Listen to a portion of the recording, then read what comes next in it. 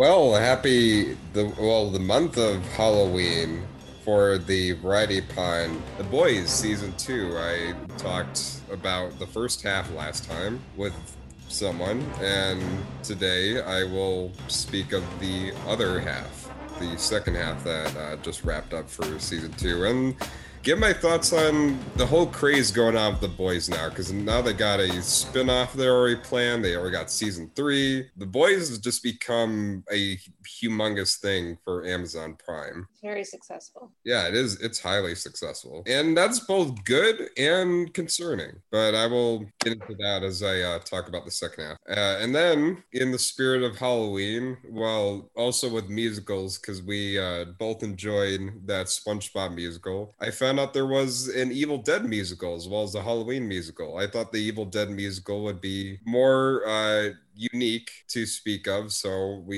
I watched the Evil Dead the musical, as it's called, which came out or they did a Broadway play for it in 2003, and I think they made new versions of it to reflect Ash versus Evil Dead or the recent Evil Dead. But this was the original Evil Dead, and there's some history behind it too, or the Evil Dead the musical, whatever. And Tony Hawk, he recently got success.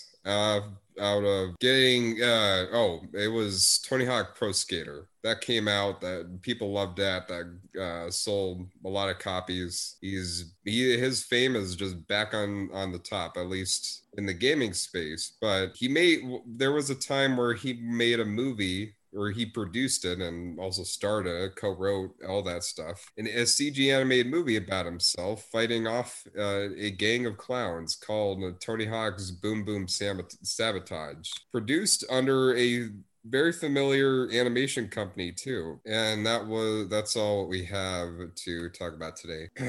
Again, I asked earlier, like, how Lauren was doing. She had a family thing that got canceled. So, what did you do for your Saturday? Well, the thing that got canceled was a project I'm working on, Oh, but I actually did wind up spending some time with family. I had dinner with my family at their home in Allen, so that was very nice. yeah. Do you think you'd still be able to work on that project, or is that project just not really a thing anymore? It's hard to say. It's just things are picking back up for people, so people are busier, so They are picking back up? a little. Because I last time mean, I checked, people are still losing jobs and the economy is still going down. I know that's I mean on the big scale, yes, but like I'm more busy with work. Oh, yeah. Like all the different individuals involved in the project are becoming more busy, Oh, not yeah. like everyone. Yeah, yeah, because I work at my cafe and I'm struggling Mhm. to get employees, or not employees, getting customers. Yeah. It's not picking up on my end, but yeah, I mean, hopefully that's the hope. We don't really know. Obviously, the elections are coming up, and yada yada yada. Who knows what will happen? Anyway, now on to the show, and we'll start with The Boys season two. You mentioned before, you said you don't have Amazon Prime, right? Correct. Yeah, I Okay. don't. Then I will go ahead and finish this off. All right, Because I'll hear it. yeah, but where I began with this, I said that, yeah, I really love this show. This is an incredible approach to the whole superhero genre. It is making some satirical things about it, but there's a ton of deep themes in the show reflective of real issues in society, but also things that happen in the Hollywood industry as well. And I went into detail on some of those things last time. But now it's time to talk about the second half. And there will be some spoilers because I will be talking about what happens at the end of this.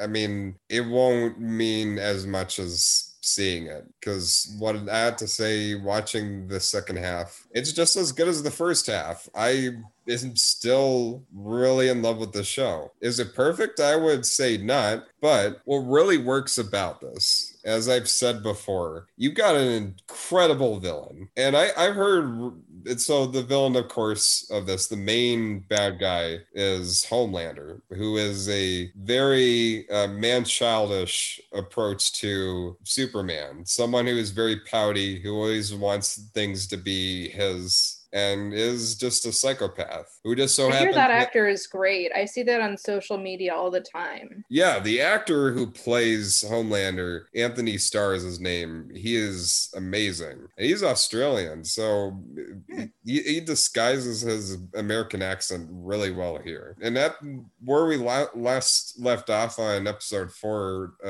talking about the shape-shifting guy to try to please Homelander. That didn't work out because he got mad when the shapeshifter turned into him. Of course, as Homelander does when he is out of control and losing his darn mind, he kills the shapeshifter as like no one can tell me what I will become. And he was just kind of pouty as a childish person like this guy could be. I mean, the thing is, he was not raised well at all. He's had an abusive family. They've turned him, they've experimented on him and turned him into a superhero. So there's a ton of issues going on with this guy. Turn him into the monster he is through the show, where if you try to like even unintentionally upset him, he could just blow up your guts if he wanted to. Yeah. But that's where Stormfront comes in, the season 2 antagonist, or the new antagonist they bring in. And at first it seems like Stormfront was stealing his thunder,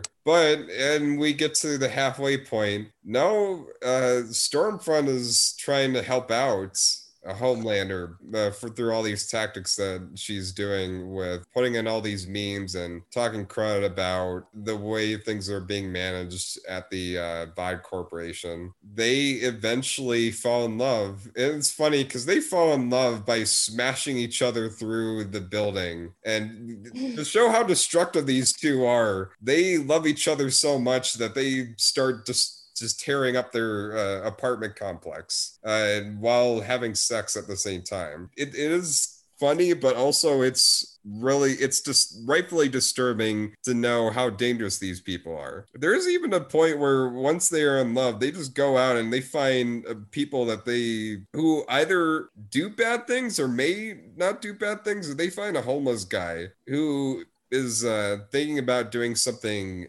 heinous or robbing something. And so they stop this guy in his tracks. And of course, as Homelander and Stormfront are together, they're like, you know what? If we were to put him in police custody, he'll probably get released tomorrow. So they crush this guy's head. And again, being as the show is, with not just its deep themes, but also gore, it is gory as heck. Yeah, his head blows up like a watermelon, and there's blood all over the side of the trash can, or not the trash can, the garbage bin, right next to where they just make out again. So you got double trouble with this, as of course the boys trying to overthrow the Vought Corporation. They have to deal with these two, or they always had to deal with Homelander, but now with two guys, the two superpowered people who are incredibly destructive, especially when you find out that Stormfront actually has another power where she doesn't age as much. You find out that she was born actually in 1913, and then there was just a certain point in her life where her powers prevented her from aging. But you also find out that she married a Nazi. She worked with the KKK. She hunted down black people. Her name was Stormfront. Yeah. That's the name of a white supremacist website in real life, and I was wondering if that was related. Oh, it is. You find out this lady is racist as heck. She takes pleasure her name in was killing. A good hint. She takes pleasure in killing people of color. So there's. It is kind of messed up here, but I mean, yeah, both of them are fascists. Her, and Homelander. I mean, Homelander's whole idea of like trying to spread the superpowered serum or compound V for him to make supervillains to fight, so he can make himself look cool, while meanwhile so many people die because of the mess that he makes. There's a part halfway through where he takes down one of the supervillains he created with the compound V, but then also lasers one of the civilians who just so happened to be in the way and slices that guy in half. So that puts him in trouble where that got filmed and there's protests going on about take down Homelander. He's a monster. And that puts his career in possible jeopardy. The fact that his violent tendencies have been exposed on the internet. So the VOD corporation's having to find all these PR moves to cover for his rear. And you see a lot of things expressed here regarding things such as celebrities doing something bad, or at least a company doing something evil. And then you have to have the PR team there to try to cover for them. Because even though this is regarding super violent or people with super violent tendencies, that's where it is on this story. But there is still the relatable message about how businesses will try to get away with doing something that is, well, not humanitarian or unethical. Unethical. So that's where that reference is. And there's some other things too, but as this goes on, you see some other things Stormfront is planning. She builds up this laboratory of superpowered people that she tries to experiment with and set up. And if the experiment works, then that's a new supervillain she throws out for people to fight. But if the experiment fails, then she gets someone in to torch the lab rat to death. And that person ends up having his own backstory, relatable to the boys with Richie. No, not Richie, Frenchie, sorry. And that actor, he did such a great job too, that actor. And unfortunately, there's a part where he dies. But for the time he is in the show, he was great in it. Let me try to get his name here. Shawn Ashmore as Lamplighter. Okay. And I try to figure out where did I find Shawn Lashmore as Empire, and he was in the X-Men movies. That's why I was like, okay, so he's kind of used to being in superhero. Yeah, he was Iceman and in the Fox X-Men films. So I'm like, okay, so this guy looks like he is used to being in like these superhero stories. But yeah, he's basically a security guard and lab assistant for Stormfront in these experiments just to create an army to again politicize the Seven more and make themselves look cool. And there's a whole backstory about Lamplighter and how he used to be a part of the Seven. And again, how much PR plays such a big factor to these superheroes. They are so powerful where they can just mow down like thousands of people, but what's stopping them from freely doing that is pretty much their image. Like there is actually something that happens later on in season 2 where Homelander, he gets this thought in his head, what if he were to laser the whole crowd of protesters? And you actually do see that happen where there's just so many decaying dead bodies just lasered in half. And then he gets this thought in his head, okay, if I did that, then that's it for my career. So of course he doesn't do it. But there's another point where he actually lasers an entire squad of VODs soldiers, and that's for something that happens at the end. But because they were all locked in a house, and he could just cover that up and say, oh, they were killed by the boys or by the terrorists. He got away with killing a bunch of people that were on the side of the corporation he works for. Yeah, there's a lot of messed up things with this guy, of course, and it also goes into the son that he thinks he can raise, because he finds out that there's a woman here he had sex with that gave birth to a boy who possesses all of the Homelander's abilities. And Homelander spends his time trying to get this kid on his side to raise him as his own, which of course does not work out for him at the end of this. which I will explain why. That's another messed up thing about this guy is him trying to teach a little kid how to be a psychopathic killer. Because there's a point where he takes him on, he takes him away with Stormfront, and they go out to the woods and they try to teach him to heat laser this apple, or there is this object, and he's like, I can't do it, and they're like, why can't you? Because like I don't have any anger in me, like I just can't really feel it. Homelander's like, well, you're gonna have to do it. Just think about something you really hate, and he's like, well, but I don't hate anyone. And Homelander and Stormfront are like, oh, well, I'm sorry, that's just how the world works. You're gonna have to hate people. That's how you protect yourself. You protect it with hate. And I thought about that. That's kind of messed up to tell a kid who's got superpowers. I mean, that's one of many billion messed up things these two do, but hey, that's how well they work as villains. And of course, things kind of get near with the boys as well, with Starlight, the relationship between Starlight and also Hugh and Starlight, and seeing that relationship grow between them, from them being friends to pretty much admitting that they love each other. And you just love seeing those two people together. You're like, okay, I want things to work out for the best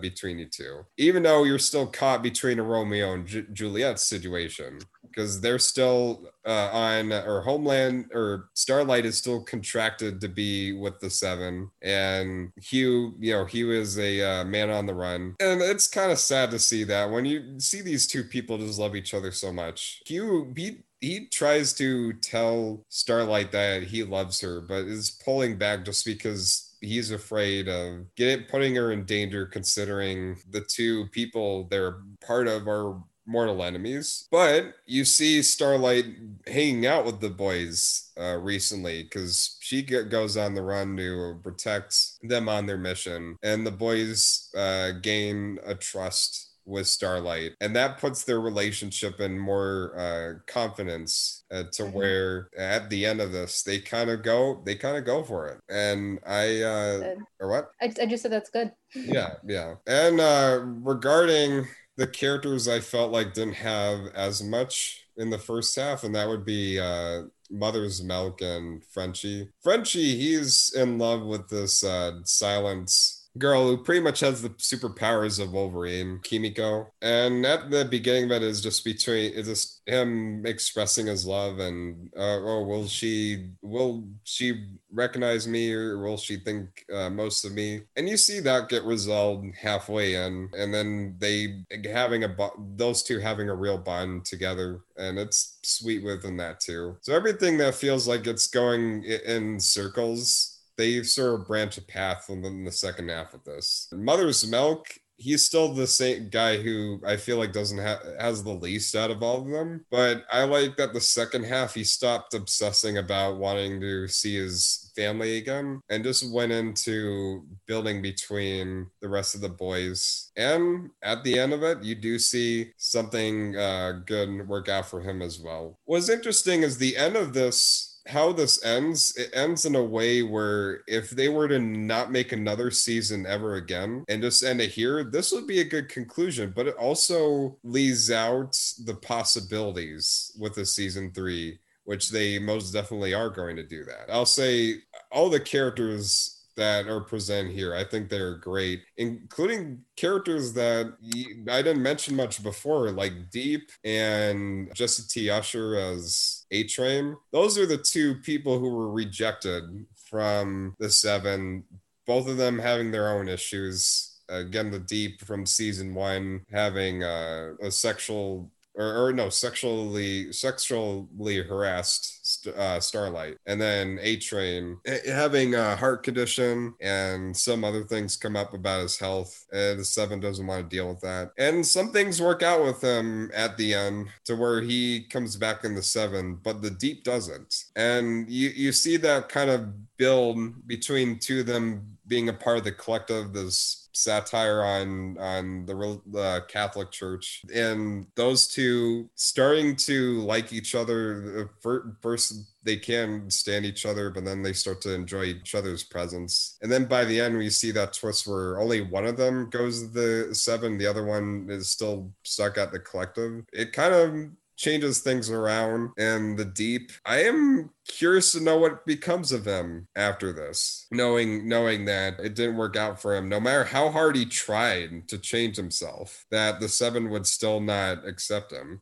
And Carl Urban's character as William Billy Butcher, him and his relationship with his significant other he finally meets up with, there is something great about that, and him trying to change from being a selfish jerk to kind of recognizing and at least accepting his teammates a little more, which I think is great. Now, to talk about the ending, this is where I will get into spoiler, because I think the ending is the most important to talk about, because it also brings in the question of the spin-off they just announced that they're filming for The Boys. They got a spin-off now in addition to season 3. So what happens is that they come up with this plan to foil Stormfront's plan or ideas of what she has going on with building this army, but also exposing her. So A-Train sneaks into some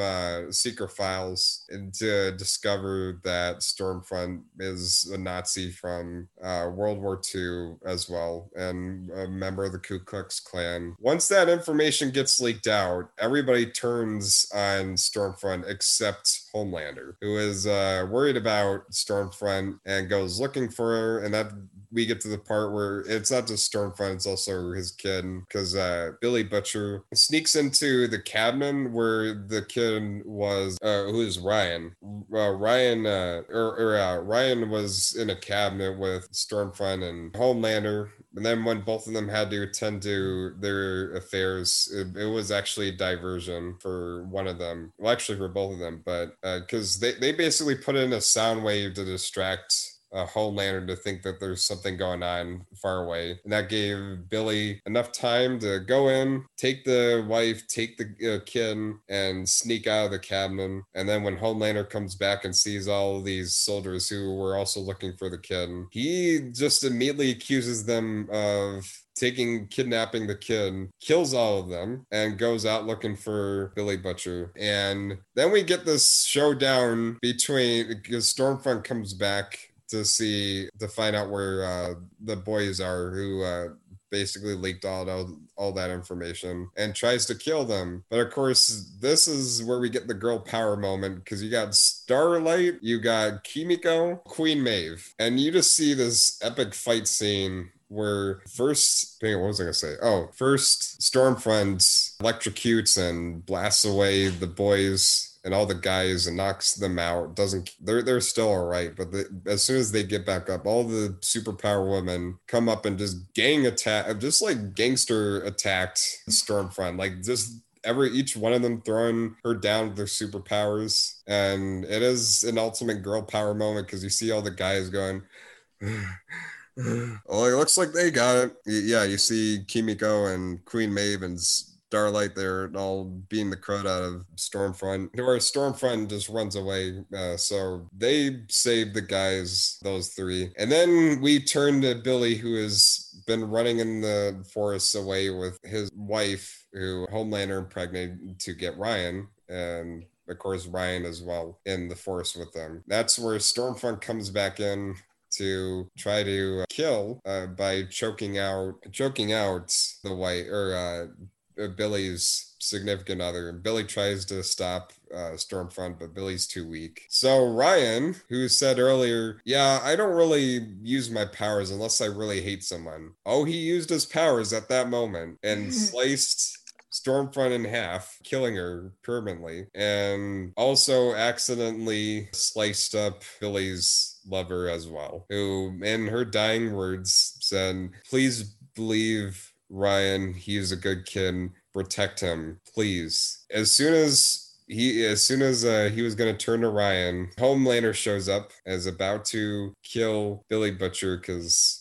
seeing all this, seeing Stormfront's torso and seeing Ryan in the corner, and Ryan refusing to go with Homelander, instead going with Billy instead, causes Homelander to try to kill both of them with his heat laser, and is stopped by Queen Maeve, because Queen Maeve shows the video from season 1 that I talked about when I was talking about part 1, where Homelander just left a lot of people on a plane ride to die. And Queen Maeve says, if you kill Billy and the kid right here, you don't let them go, I will leak this out to the internet for everybody to show how much of a monster you are. And he's like, well, then I will expose you too, because you're in the video as well. And she's like, that is perfectly fine. I'd rather you go down with me. That alone, that video that she was going to leak on the internet, that prevented Homelander from committing to kill Billy and Ryan. And he flies off away, and Billy and the rest of the boys, they make it back safe.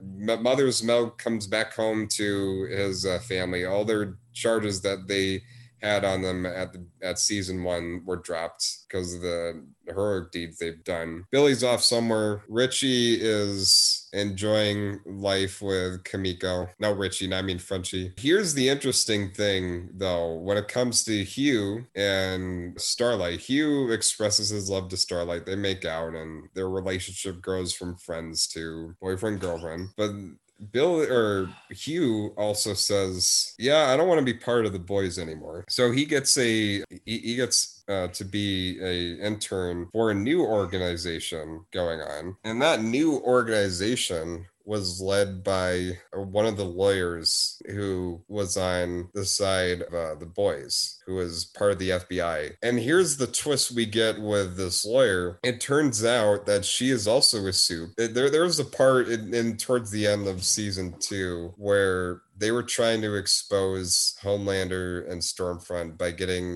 bring them into court and sending in someone who could be the witness for them. What went wrong there is that half of the people in the entire court, their heads explode. And you find out later that one of the lawyers who is with the boys, that is her superpower. She can blow someone up by looking at them if she wanted to. And she goes into the collective and just blows up the priest's head off from the window side. And she is the one leading this anti-soup corporation that's meant to expose any sort of issues or any sort of bad deeds that the soups create. And that's the same exact business Hugh signs up for and becomes an employee. That brings in some interesting things about season 3, especially when one of the other last things you see is that Homelander is just sitting up on the top of a skyscraper, butt naked, going, yeah, I can do whatever I want,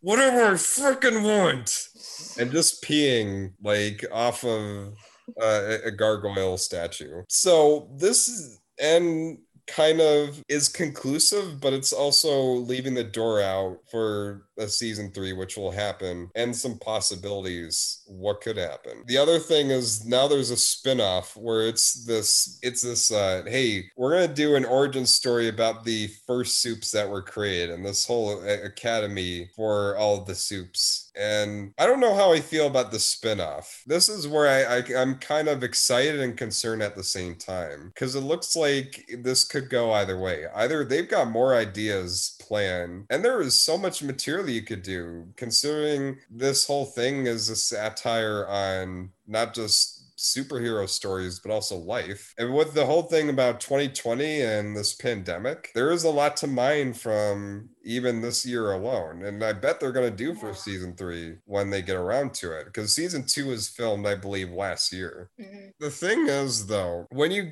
put in mind of the spinoff that they decide to make, it also feels like they're trying to make this into a money machine, or Sony Pictures is, who is the publishing company for the Boys series. Even though this is on distributed on Amazon, this is a Sony television series, and Sony wants to make a bunch of series for the Boys.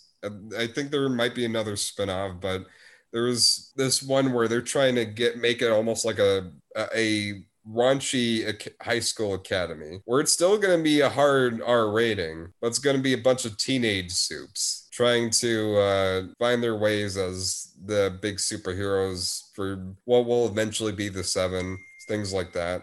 It's kind of concerning, but from right now, I can say that at the very least, they have the confidence in making something really great, because I was engaged with this the whole entire time. It sounds like they're making spin-offs really fast. So I just yeah, I hope know. it all is as solid as the second season seemed to be, from what I've heard. No, it is solid. I'm just concerned about what is the intention behind the spin-offs that they're making along with the season 3, because I don't want this to be the way of The Walking Dead or Game of Thrones, where they had several spin-offs either in the works or they made, like The Walking Dead had Fear of the Walking Dead. It had another Walking Dead thing. I don't want them to kind of milk this till it's dry, till it becomes a show you're just tired of seeing and you just want to end. Because that's what happened with The Walking Dead. It felt like a show people really loved when it started, and then it kept going and kept going, and then just recently finally ended, and everybody's like, oh, thank God. Like, nobody is like, oh no, The Walking Dead ended. Oh man, but hey, you know what? It was great while it lasted. No, I had saw a lot of posts saying, why didn't this end sooner? And that's just because AMC, they kept on cranking out seasons because people kept watching them, not because they had creative ideas for it. It's just that, hey, you know what? People are still watching this. We got to keep going. So I hope they do come to a full conclusion to the story and not try to keep doing this until people are sick of it, because I think that's just the wrong way to go about creating a series. So I mean, we'll hope. I have not even seen a teaser or a script for the spinoff that they're doing, so for all I know, this could be great. Definitely have a optimistic outlook. I mean, it does have the original series creators working on it. I mean, you have Seth Rogen, who's the producer of The Boys, also producing this as well. So at least there will be something to it. So that is The Boys season 2. Loved it, and definitely recommend seeing season 1 or season 2. You can watch the full seasons on Amazon Prime whenever. Now, on to the other two things, starting with, actually, I'll start this off with Evil Dead, the musical. I've never seen Evil Dead. I'll tell you that. Really? No, I've never seen a single Evil Dead movie. Oh, wow. I thought you would have seen them and that I had to watch it to catch up. I watched both Evil Dead 2 because I'm told that's the one you have to watch to understand the movie, or to like understand the whole series, kind of like it's the best like to get it, you know? And then I watched the musical. So what did you think of it not having seen the movie at all? Well, I'm basing on seeing all these other Broadway musicals that have been coming out. I mean, there's a ton of Broadway musicals based on movies and television shows. Again, there's a Rocky musical, there's a Shrek musical, there is one for Catch Me If You Can, Breakfast at Tiffany's. Like, things that didn't originally start out as musicals or had any sort of hint at being a musical, they would eventually get a musical. Yep. So it's kind of interesting to see this get one, considering that it is highly influenced by the second one. That, from what I know of Evil Dead, the second one is when you got to see Sam Raimi define himself as being the super campy, over-the-top director. Because I think the first one took itself seriously, and then the second one is when they brought in the jokes and they brought in the goofiness. That's my understanding. Yeah. In this one, you have a group. Okay, this is immediately, it lost me right when it started, because this is a group of high school kids out on a trip to a cabin in the middle of the woods. But when you look at them on the stage, they're all at least 30 years old. Like, I remember they said they were in college, and that's very common in stage musicals because you're not seeing them close up and you want seasoned performers. So that's very common. I guess I'm just more used to seeing that because I've seen a lot of musicals, but I guess yeah, it would be weird to someone who's never seen that before. Well, but also you got Ash going in, hey kids, come on up. And I'm like, dude, they're all your age. Well, that's another thing to mention. Ash here, not played by Bruce Campbell. Instead, I got the guy's name, but it's pretty much from what the premise is. They're saying that it's a mixture of all three movies. So you got bits of the Evil Dead 1, Evil Dead 2, and towards the end, Army of Darkness, where Ash goes back into medieval times. And you're trying to bring all these movies together in one into a musical format. And immediately what doesn't work with me here is the musical numbers. They're all really bad. Like I saw this on a Sunday and I forgot all of the songs. Like none of them felt inspiring. They felt like they had a creative vision to it. There's, I mean, a few of these songs, they're pretty much, hey, you know what? I'm going to say this word that just came out of my head that's a part of the script, describing who I am. And I'm going to turn that into a song. And yeah, the songs weren't memorable. I watched it this morning and I couldn't tell you any of the songs. And I watched it this morning. No, it's not like the people singing them. They're bad singers. It's just there's nothing interesting going on with the lyrics. There's no tune that makes you, is nothing like the SpongeBob musical where I'm still remembering the songs to this day, or Hamilton more so. I mean, yeah, this is definitely not even on the budget of either of those two musicals. I mean, it takes place all in one house. You can even see the set lights from up above. There are some, I guess there's a couple of effects I find impressive, like Ash's evil hand. I thought that was the most impressive visual effect of the play. Outside of that, yeah, not that exciting to look at. And then there's the thing about this play here. I mean, pretty much the story, they are all in this cabin. They think everything's gonna go right, or everything's gonna be awesome. This big vacation. Turns out, no, it's cursed with all these demons. They start popping out of nowhere and taking out all of Ash's friends and having him hunt them with his shotgun and his chainsaw, two things he eventually gets in the play. Meanwhile, other people show up and they become victims too. I mean, that's kind of the plot, the overall story and everything. You don't really get much depth out of these characters. All of them are kind of jokes, or they're gonna play some type of type. There's nothing really to them. Well, the musical has a lot of fun with that, I thought. Like the one who was like the mean guy, he was just like so mean and over the top, like to draw attention to the fact that his character was so thin. Cause like he would always call the sister like a stupid bitch. Like he was just he would say that mean. Over and over again. And so like I thought it was like kind of making fun of how thin his character is because of how thin they are in horror movies. I don't know. It worked for me. If it didn't work for you, that's fine. Well, my whole thing with it is that it was a joke where it was funny as it started, but as it went on, I was like, okay. Like he kept saying that a lot, like throughout the time that his character was on, and every time he said that, like the less funny it got. I mean, that's another thing, is that I don't know how true this play is to the movie. Having not seen the film, I don't know like how accurate these lines are. It's very accurate. They're using a lot of dialogue directly from the movie.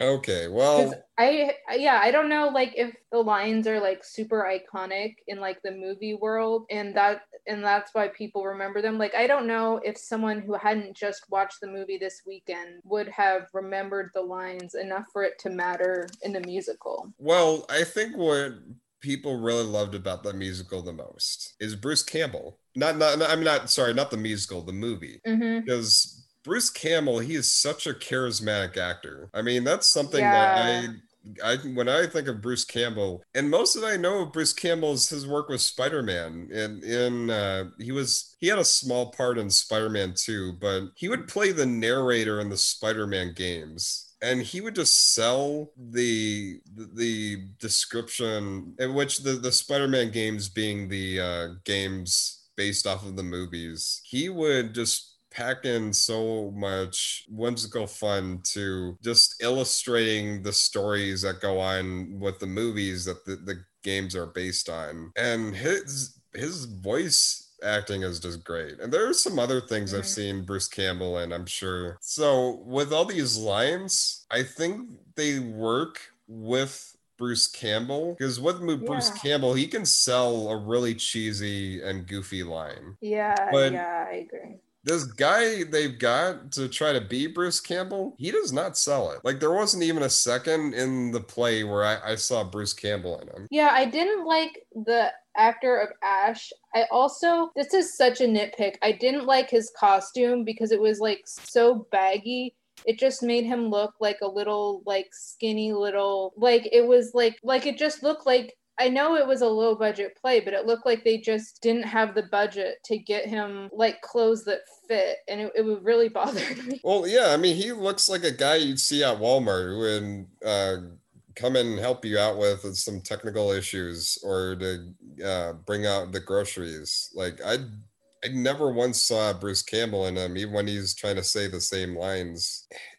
That's probably the biggest issue with this, is when you remove the performance of Bruce Campbell, you see the dialogue and this working even less, because you don't have actors who are as good as the ones you got in the movie, and that's what makes them sell lines that are not really well written at all, because a lot of the dialogue in this is dumb. Like, the catchphrases they've got, the one-liners, the bad puns. I mean, I know they kind of call it out towards the end of it, but I'm still like, yeah, it's not something where I'm like, okay, well, now I'll never want to experience Evil Dead because of that. No, I think it's cool that there's a lot of love for the series, the fact that it's still going. There's apparently a new Evil Dead movie in the works, and there's a new Evil Dead video game in the works, both with Bruce Campbell attached to it. Really? I thought he retired from the role. No, he's back. He put on Twitter. He said, I think there's something groovy I got in the works. And he was referring to a studio was working on an Evil Dead video game with him voicing the role of Ash. Well, that's great. Yeah, no, Bruce Campbell, as long as he's around, he's going to be Ash, or he's going to be something. I don't think this guy really wants to quit his role. He's like, I believe 62 years old. Yeah, 62 years old. And he's still doing things, I think. Well, not as frequent, but he's got like The Escort, highly functional. Recently, he did Rapunzel. Okay, he did Tangled, the Tangled TV show. But yeah, he voiced Ash Williams in Dead by Daylight, and also in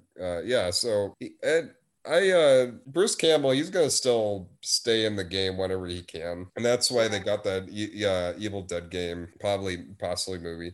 Recently, he did the Ash vs. Evil Dead that was exclusively on Stars, I think, but now it's on everywhere. You can watch that show. That's when Ash is an old man doing his thing. Yeah, so with those actors not present, I found myself underwhelmed by this whole play. As much as fun as the idea may seem about Evil Dead turning into a musical, the execution of it is just not very exciting. I kind of dozed off a little bit. Like, there were parts, even though this is just an hour and a half long, there were parts where I was just not even paying attention to the movie. I was paying attention to Crash Bandicoot. It's not saying that I thought this was bad. It's because I had to think about this also with SpongeBob, because SpongeBob, the main character, I noticed this when I talked about the musical. The main characters, I thought, they didn't sound too much like the original characters from the show. But I think what still worked with SpongeBob, the Broadway musical, was not just how great the musical numbers were, the production, but also they still captured the weirdness of SpongeBob, which is essential to what that show is just how freaking crazy is, how it is pretty much a show for stoners, well, and kids, but because there would be so much weird stuff going on with SpongeBob, and the play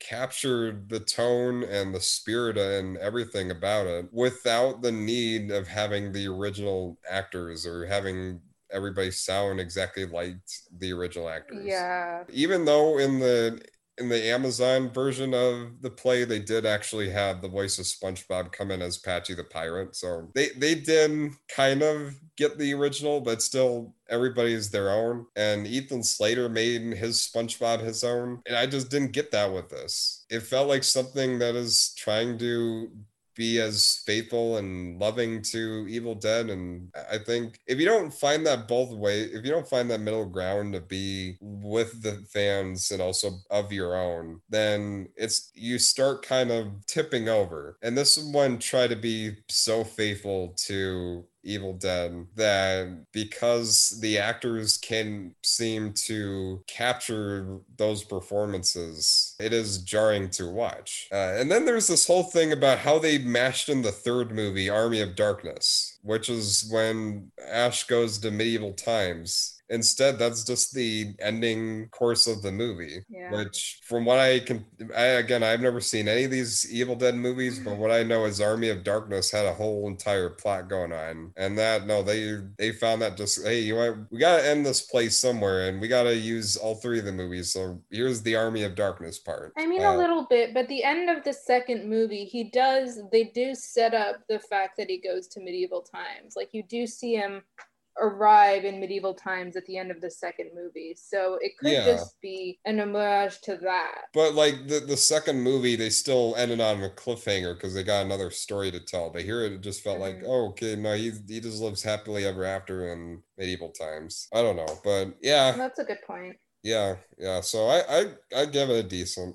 For diehard Evil Dead fans, why not? But I'm not that person, so yeah. All right. I thought more of it worked, I guess, than you did, but I don't think I'd recommend it to anybody. It's just like I'd also say decent, but I had a lot more fun watching it than I think you did. There were parts of it I did have fun. I mean, I thought that the little sister was very good. I think when like the whole house started coming to life and Ash started losing his mind, like those are parts where I was like, okay, I'm enjoying. I mean, especially the hand. Like I was always impressed with the hand animating itself, like what they did with that. Yeah, just that the music, the songs seem lazy, and then just trying to be so faithful to the show while not being able to capture everything of it. But yeah, there's even a news article about them wanting to turn this into a movie. Like apparently this was supposed to be adapted into a 3D film in 2010, or that's what the rumors said. And then they went to the creators of the Evil Dead movies and they're like, heck no, this isn't going to happen. Are you out of your darn mind? We did not agree to this. No, there's no Evil Dead movie based on the musical. No. So the creators of the show, the movie, they didn't approve of this. Yeah. Anyway, that leads us to our last thing. Speaking of things that other people may or may not approve, maybe they did, but this was back to 2006. Where Tony Hawk, I think his career was still reaching his height, even though he blew up in the 90s. I think early 2000s is when you still saw more of the skating scene bloom the way it did. So he got to be this popular to where, hey, I got a successful skateboarding career. I produced successful skating video games. Let's just do a movie. And I'm going to star in it. I'm going to produce it. And I'm going to have Funimation. Yes, the people behind Dragon Ball Z and all that. Also be the production company behind this. So this came out on Cartoon Network. Premiered on television. This didn't go to the theaters. And I barely remember. No, actually, I did remember. I remember finding parts of this movie cool, but also very freaky at the same time, mainly the monkeys. When it came out or now? When it came out. Now, I think it is well, anyway. I would have to say is that so what this movie is, you got a rejected town of not town, or rejected like a circus camp. Circus camp full of circus performers who nobody wants because everybody's into skateboarding now. As the guy on TV said, yeah, circus, that's the AO. Everybody's into skateboarding. We need to put maximum profits on the future of skateboarding. Nobody's doing that circus thing anymore. That's such a weird thing to pit together. Yeah, it is. It's such a. I was it was thinking hard to buy into that right at the start of the movie. Yeah, especially that my friend Robert Goodrick, who is the Dallas chapter leader of Heroic Inner Kids, he works at the circus. Yeah, there is a bunch of circus clowns they hire to make kids happy, to help fundraise for sick children. He does a lot of things with the circus performing. That's so cool. Yeah, it is cool, and that brings me back to this whole thing. And man, no, everybody's off of that circus. Everybody wants to skateboard. So the ringmaster, who is voiced by, I think, Brain in Pinky and the Brain, he's voiced by a recognizable cartoon voice actor. I'm trying to get the guy's name because when I heard his voice, I'm like, okay, that guy does sound familiar. But he comes up and he's like, well, we're gonna take back the circus and change things back the way they were meant to be, where everybody wanted to see us perform and not those dumb skateboarders. And of course, the skateboarding stadium inspired all these kids that you see in this film, kind of wanting to be like Tony Hawk. And that's where you see in the opening credits that the skateboarding, all the skateboarding was motion captured by real skateboarders. Yeah, that's what impressed me. Or what? That impressed me. That didn't impress me, and I'll explain why. Oh, okay. But this whole movie is motion captured, by the way. So everybody is like mocap animated. Mm-hmm. But yeah, you have all the kids skateboarding, and they're like, man, I want to be in the skate stadium. Maybe I get to meet Tony Hawk one day. And you got one kid, he's always playing the video games, and you got the one who likes to blow things up. Every time you turn him, he's always carrying a dynamite. Then you got the pouty girl, and then you got the main character. I mean, that's kind of who he is. Regarding what his personality is, I don't know. Then you got, I think there was one other kid, but it's pretty much 6 kids of aspiring skateboarders. Just, man, I want to be like that great Tony Hawk. And Tony Hawk shows up at the skate stadium to pretty much show off his moves and everything. Oh, the guy who voices the ringleader, that is Michael Dobson, yeah, who's been in a lot of old cartoon shows. But and all these kids want to be like Tony Hawk, and they want to have fun and all that. And so Tony Hawk comes in to show off his moves. Then Tony goes into practice for the big stadium show on Thursday with 2 other recognizable skateboarders. If people are in the skateboarding scene, they know who these people are too. And they all kind of practice doing the game, and Tony Hawk screws up on his doing his skating moves. Then he gets kidnapped, strangely, by his own limo driver that may or may not be tied to the evil circus people. And it's up to the kids to solve this mystery and bring back Tony Hawk and save him, eventually getting to the plan called Boom Boom Sabotage. Wait, what were you going to say about this movie, Lauren? So my only input about this movie is that it reminds me a lot of the Barbie movies that were being released around this time. Both were direct to video, both used a lot of motion capture to, in this case, it was skaters. In those cases, it was usually dancers or figure skaters. And it kind of focused on the same thing. Like, I feel like Tony Hawk is a celebrity that became a brand, and Barbie is like a brand that wants you to see it as a celebrity. Like, they want you to think of Barbie as like a real person. So I think that the whole time I was like, this is just the Barbie movies for boys. And that's really my only insight on Boom Boom Sabotage. Well, I have to say, watching this with 2020 eyes, I'm like, holy crud, this animation is bad. Like, yeah, it looks like the Barbie animation, where like all the budget went to the actual motion capture and then the rest of it looks bad. Well, the fact that like the textures are so flat, yeah. I wouldn't even, because people who they might look at this like, oh, this looks like a video game.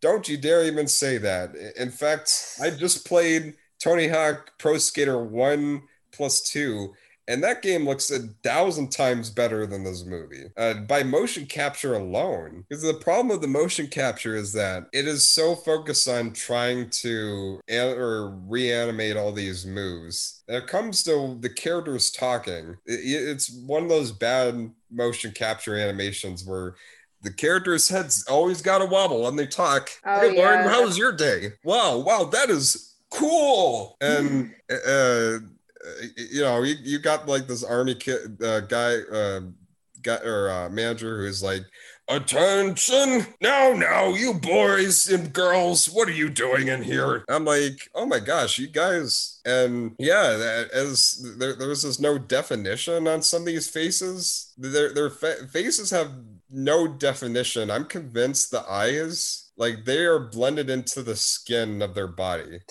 Yeah. And with Tony Hawk particular, his model, like, I would not, for those who've never even heard of skateboarding and they look at this going like, okay, so are those other skateboarders with him, are they his twins or whatever? Because they're modeled exactly like him, the other skateboarders that are in this movie that he's with. And just some of the animation later, some of the characters, they look freaky, so freaky. They just look, they look ugly to disturbing on the levels we got here. But yeah, and then when you get into just what the purpose of this movie is, 80% of it is skateboarding, and then there's a plot and gags like 20 or 30% of it. What I mean is that with some of the gags were funny, like the guy's wig at the beginning. Like, I was like, oh, you got jokes, you know? No. I mean, throughout the film, they'll be like, okay, hey, let's check out the skateboarding ring. And then it's 10 or 15 minutes of a montage of them skating. Okay, we got to find Tony Hawk. Let's go over there. Then 15 more minutes of them skating before we get into what we needed. There's this whole thing of, hey, we got to figure out where Tony Hawk is. Let's look for clues. I'm like, are you looking for clues, or are you just trying to check out your moves? Because they spend a lot of times just free skating. And I get it, you want to show off the skate motion capture, but the other thing of watching this in 2020, it shows how much this motion capture animation has not aged when you do compare it with something like the recent Tony Hawk Pro Skater game. The way where they kind of made all of the skaters look as close to the real life skaters as possible, and how they would take you off to these crazy locations like a Grand Canyon, like a city filled with fast cars, and they would still give you some very realistic skating or skate tricks that you would see, like all these different things that you go through while you're kind of zipping along these fantastical settings. And the animation between the skating on that looks very fleshed out and smooth and just exact, where this is super stiff. It is like the very beginning of motion capture, which I get it, this is 2006. Motion capture animation was starting to get more popular in the mid 2000s, but you could still make motion capture more exciting. I mean, keep in this being 2006, it still came out a year or two after, say, Metal Gear Solid 3 Snake Eater, which also had much better motion capture animation than this movie. And that was because with the actors and actresses, they focused on the definition of the movement of their mouths and how they react to everything. And even if the motion capture isn't up to today, of course, it still feels like they try to flesh out the living body of a human being, where this is like they just got these jumpsuits just to show off the moves, and then everything else is whatever. Right. And yeah, I mean, as much as I like to keep talking about animation and, you know, this is a movie with other things going on. No, I constantly get distracted by the animation. Yeah. there are several times in this movie where the animation is right in front of your face to like, hey, look at how cheap this looks. I'm like, okay, this is just a notch above Asylum, or maybe not even a notch above Asylum, because this some parts of this look like Homeward. They're rip off to Onward. And then because the other thing about this whole plot about Tony Hawk being kidnapped, I mean, yeah, it's an ego stretch of Tony Hawk. It's produced by him, and he wrote this, so of course they're gonna make him look like the coolest guy in the world, and he's a great skater. I mean, no doubt about that. He earns that ego stretch. But when you write something where everybody is just a blatant type, it's kind of like, wow, you just want this to be on you. Then why have all these other characters? Why not just be the Tony Hawk movie? Because they don't really serve anything other than to talk about how cool Tony Hawk is and then do their one thing that their characters are built for. Then we get to them finding more about Tony Hawk's kidnapping. And the thing is, they're on their own because the manager is convinced Tony Hawk is just taking a nice nap in his apartment. There's no like conclusive thing to make anyone think that Tony Hawk has not been kidnapped, because the first point of evidence is him leaving his skating and his equipment behind, and then later you get something where he calls his manager and they're having to disguise their voices as Tony Hawk. And if I was the manager hearing that voice, I would be like, okay, what is the meaning of this? Who is this really? But he's like, nope, that's Tony Hawk, all right. Because the voice would be like, hey, yeah, this is Tony Hawk and I'm doing right. Yeah, everything's perfectly fine. I'm like, that does not sound like a fine person. Oh, and then we get to the monkeys, because eventually they find his plant, or the ringleader's plan to have Tony Hawk embarrass himself in a turkey suit. So their plan to save Tony Hawk at the end of this is to make a boom boom sabotage. That's where the guy whose personality is to obsess over all these dynamites he's found in his pants, to just toss them all over the place, blow people up, and take Tony Hawk back. And it just goes through all these wild car chases. Because leading up to that, you also got these rapping clowns. What are their purposes in the movie? Well, besides one thing at the very end, I don't know. I don't know what their affiliation is with the circus, but they're a bunch of clowns that want to be street gangster rapping. Then there's the kid who obsessed over this one handheld game. He's like, yo, man, those beats, they're tight. They're so rad. I'm like, okay, I don't mean to harp about like representation, but I mean, it is kind of weird that you have a crew of rapping clowns who are black, but none of them are also voiced by black people. I don't know. Yeah, I don't know what to make of that. I don't know what to make of this movie a lot.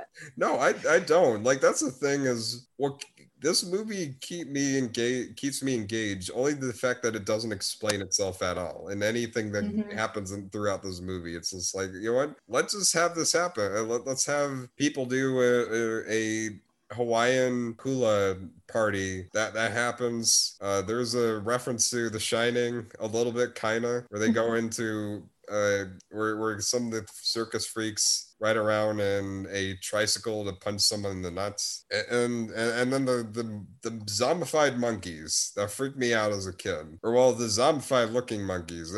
There's just a barrel of monkeys they have lying around that they unleash on these kids as they try to escape with Tony Hawk. And these monkeys just go after one person after another. They try to go after the kids, and then they fall off the edge, and instead of dying, they instead land on the car of rapping clowns. So the kid with the video games has to kung fu fight all the clowns, or not the clowns, the monkeys, or beats them up, and they're like, yo, man, that's tight. Thanks you for saving us, yo. And it leads to something at the end where they get into a big rap musical number. I don't even know what the song was, what they were doing. But then we get in the confrontation with the villain. When I even try to think about it, I don't even know if I could consider him a villain, because all his plan is he just wants the circus to be recognized again. And everybody just keeps coming to him like, no, the circus, you guys are done. You guys are dumb, and nobody wants the circus anymore. They just want skating. No, I mean, he does do some evil things. I won't say he doesn't do anything evil, but it's also like he's not trying to take over the world or anything. And the last 10 minutes is just a bunch of crazy things flying around. There's one skater being shot out of a cannon, one on a wheel, and Tony Hawk comes back in this one wheel car. How did they find this? Again, the movie doesn't explain this, along with a bunch of things the film doesn't really talk about. I mean, we could even talk about the fireworks blowing up a lot of things, but yet nobody dying. But that all right. And yeah, they saved the day, and the ringleader is like, oh, next time, you'll wait. Don't you forget. I will be back and I will have my revenge. Yeah, whatever. Yeah, they save the day. The movie's like a little bit over an hour long. It's not even that long. And one of the last lines I heard was from the kid who loves playing video games. He's like, man, this is better than any video game. Well, except maybe Tony Hawk Pro Skater 2. That was pretty tight. And I'm like, don't you dare try to put yourself on the level of video games, especially Tony Hawk Pro Skater. I'm like, no. This is a weird thing, fever dream to watch, and that's why I enjoy it. But what does kind of pad it out a little bit is just the montages of skating that lead to nothing but just skating. Outside of that, I had fun with this for the wrong reasons. But you go ahead. I don't know. Like, I don't think that a movie can be like so bad it's good if there's clearly very little effort being put into it. So I don't know. I just feel like I like spectacular failures, and this just felt very boring. And I think if you want to watch a similar thing that's better, you should watch Barbie and the Nutcracker. It's great. Would recommend. Oh wait, is that the one where like the Mouse King like actually kills one of his, like there was like one of his soldiers who was helping him with the ride, and he just kicks him off the edge? Probably. I haven't seen That's it in like a long the one time. thing I remember for that movie. Well, no, that isn't the one thing. There was one with there was one with the Nutcracker prince as well. It was just that was the scene where I was like, holy crud, I can't believe they did that. Maybe that innocent. But anyway, yeah, I mean, I'm more for spectacular failures too. It's just that this is such a freaky movie that I think in some ways it serves well for Halloween if you don't want to be like too spooked out. You just want it's very something uncanny. Yeah. But yeah, I mean, it is with all the scenes that they drag out with the skating, it is slow. So I mean, compared to the Asylum, I would watch an Asylum movie over this. But I'm like, hey, you want something really stupid to watch that is free on YouTube? Then what the heck? This is an hour and 10 minutes. So yeah, that is what we got on the show today. Thank you so much, Lauren. We're now that does bring the question. And at the end of this, how will this continue?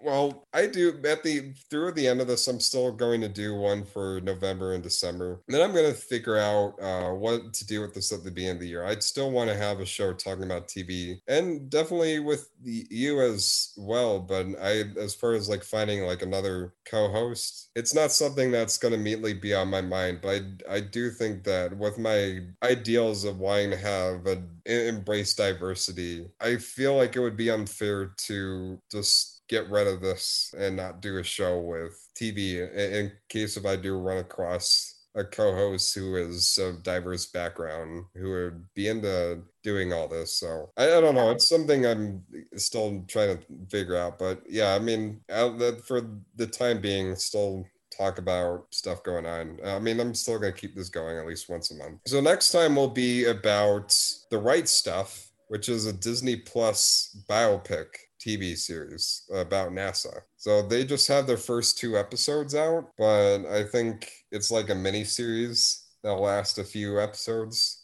And also The Mandalorian, because The Mandalorian season 2 comes out the end of this month, so I'll talk about that. Then something else, I'll think about it. But until then, Lauren, you are an amazing woman as always, and thank you for sticking by with me, especially with this. Do you have anything you want to say before we? Oh yeah, like where do people find you?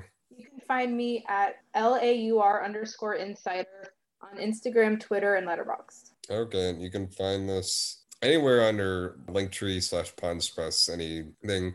I'm even adding more places such as Reddit, and I'm getting my YouTube channel together, so that will be up soon. I've been talking about that a lot, but I finally found a program. I've been able to snatch a nice deal with it, so I'm going to start on that too. And of course, Extra Life with Ponspress, a big marathon we're doing to raise 10,000, at least 10,000 for Cook Children's Medical Center by November 8th, 8 a.m. Central Standard Time. And you can check out the information on facebook.com/Ponspress or eventbrite.com/extra life with Ponspress. Till next time, take care.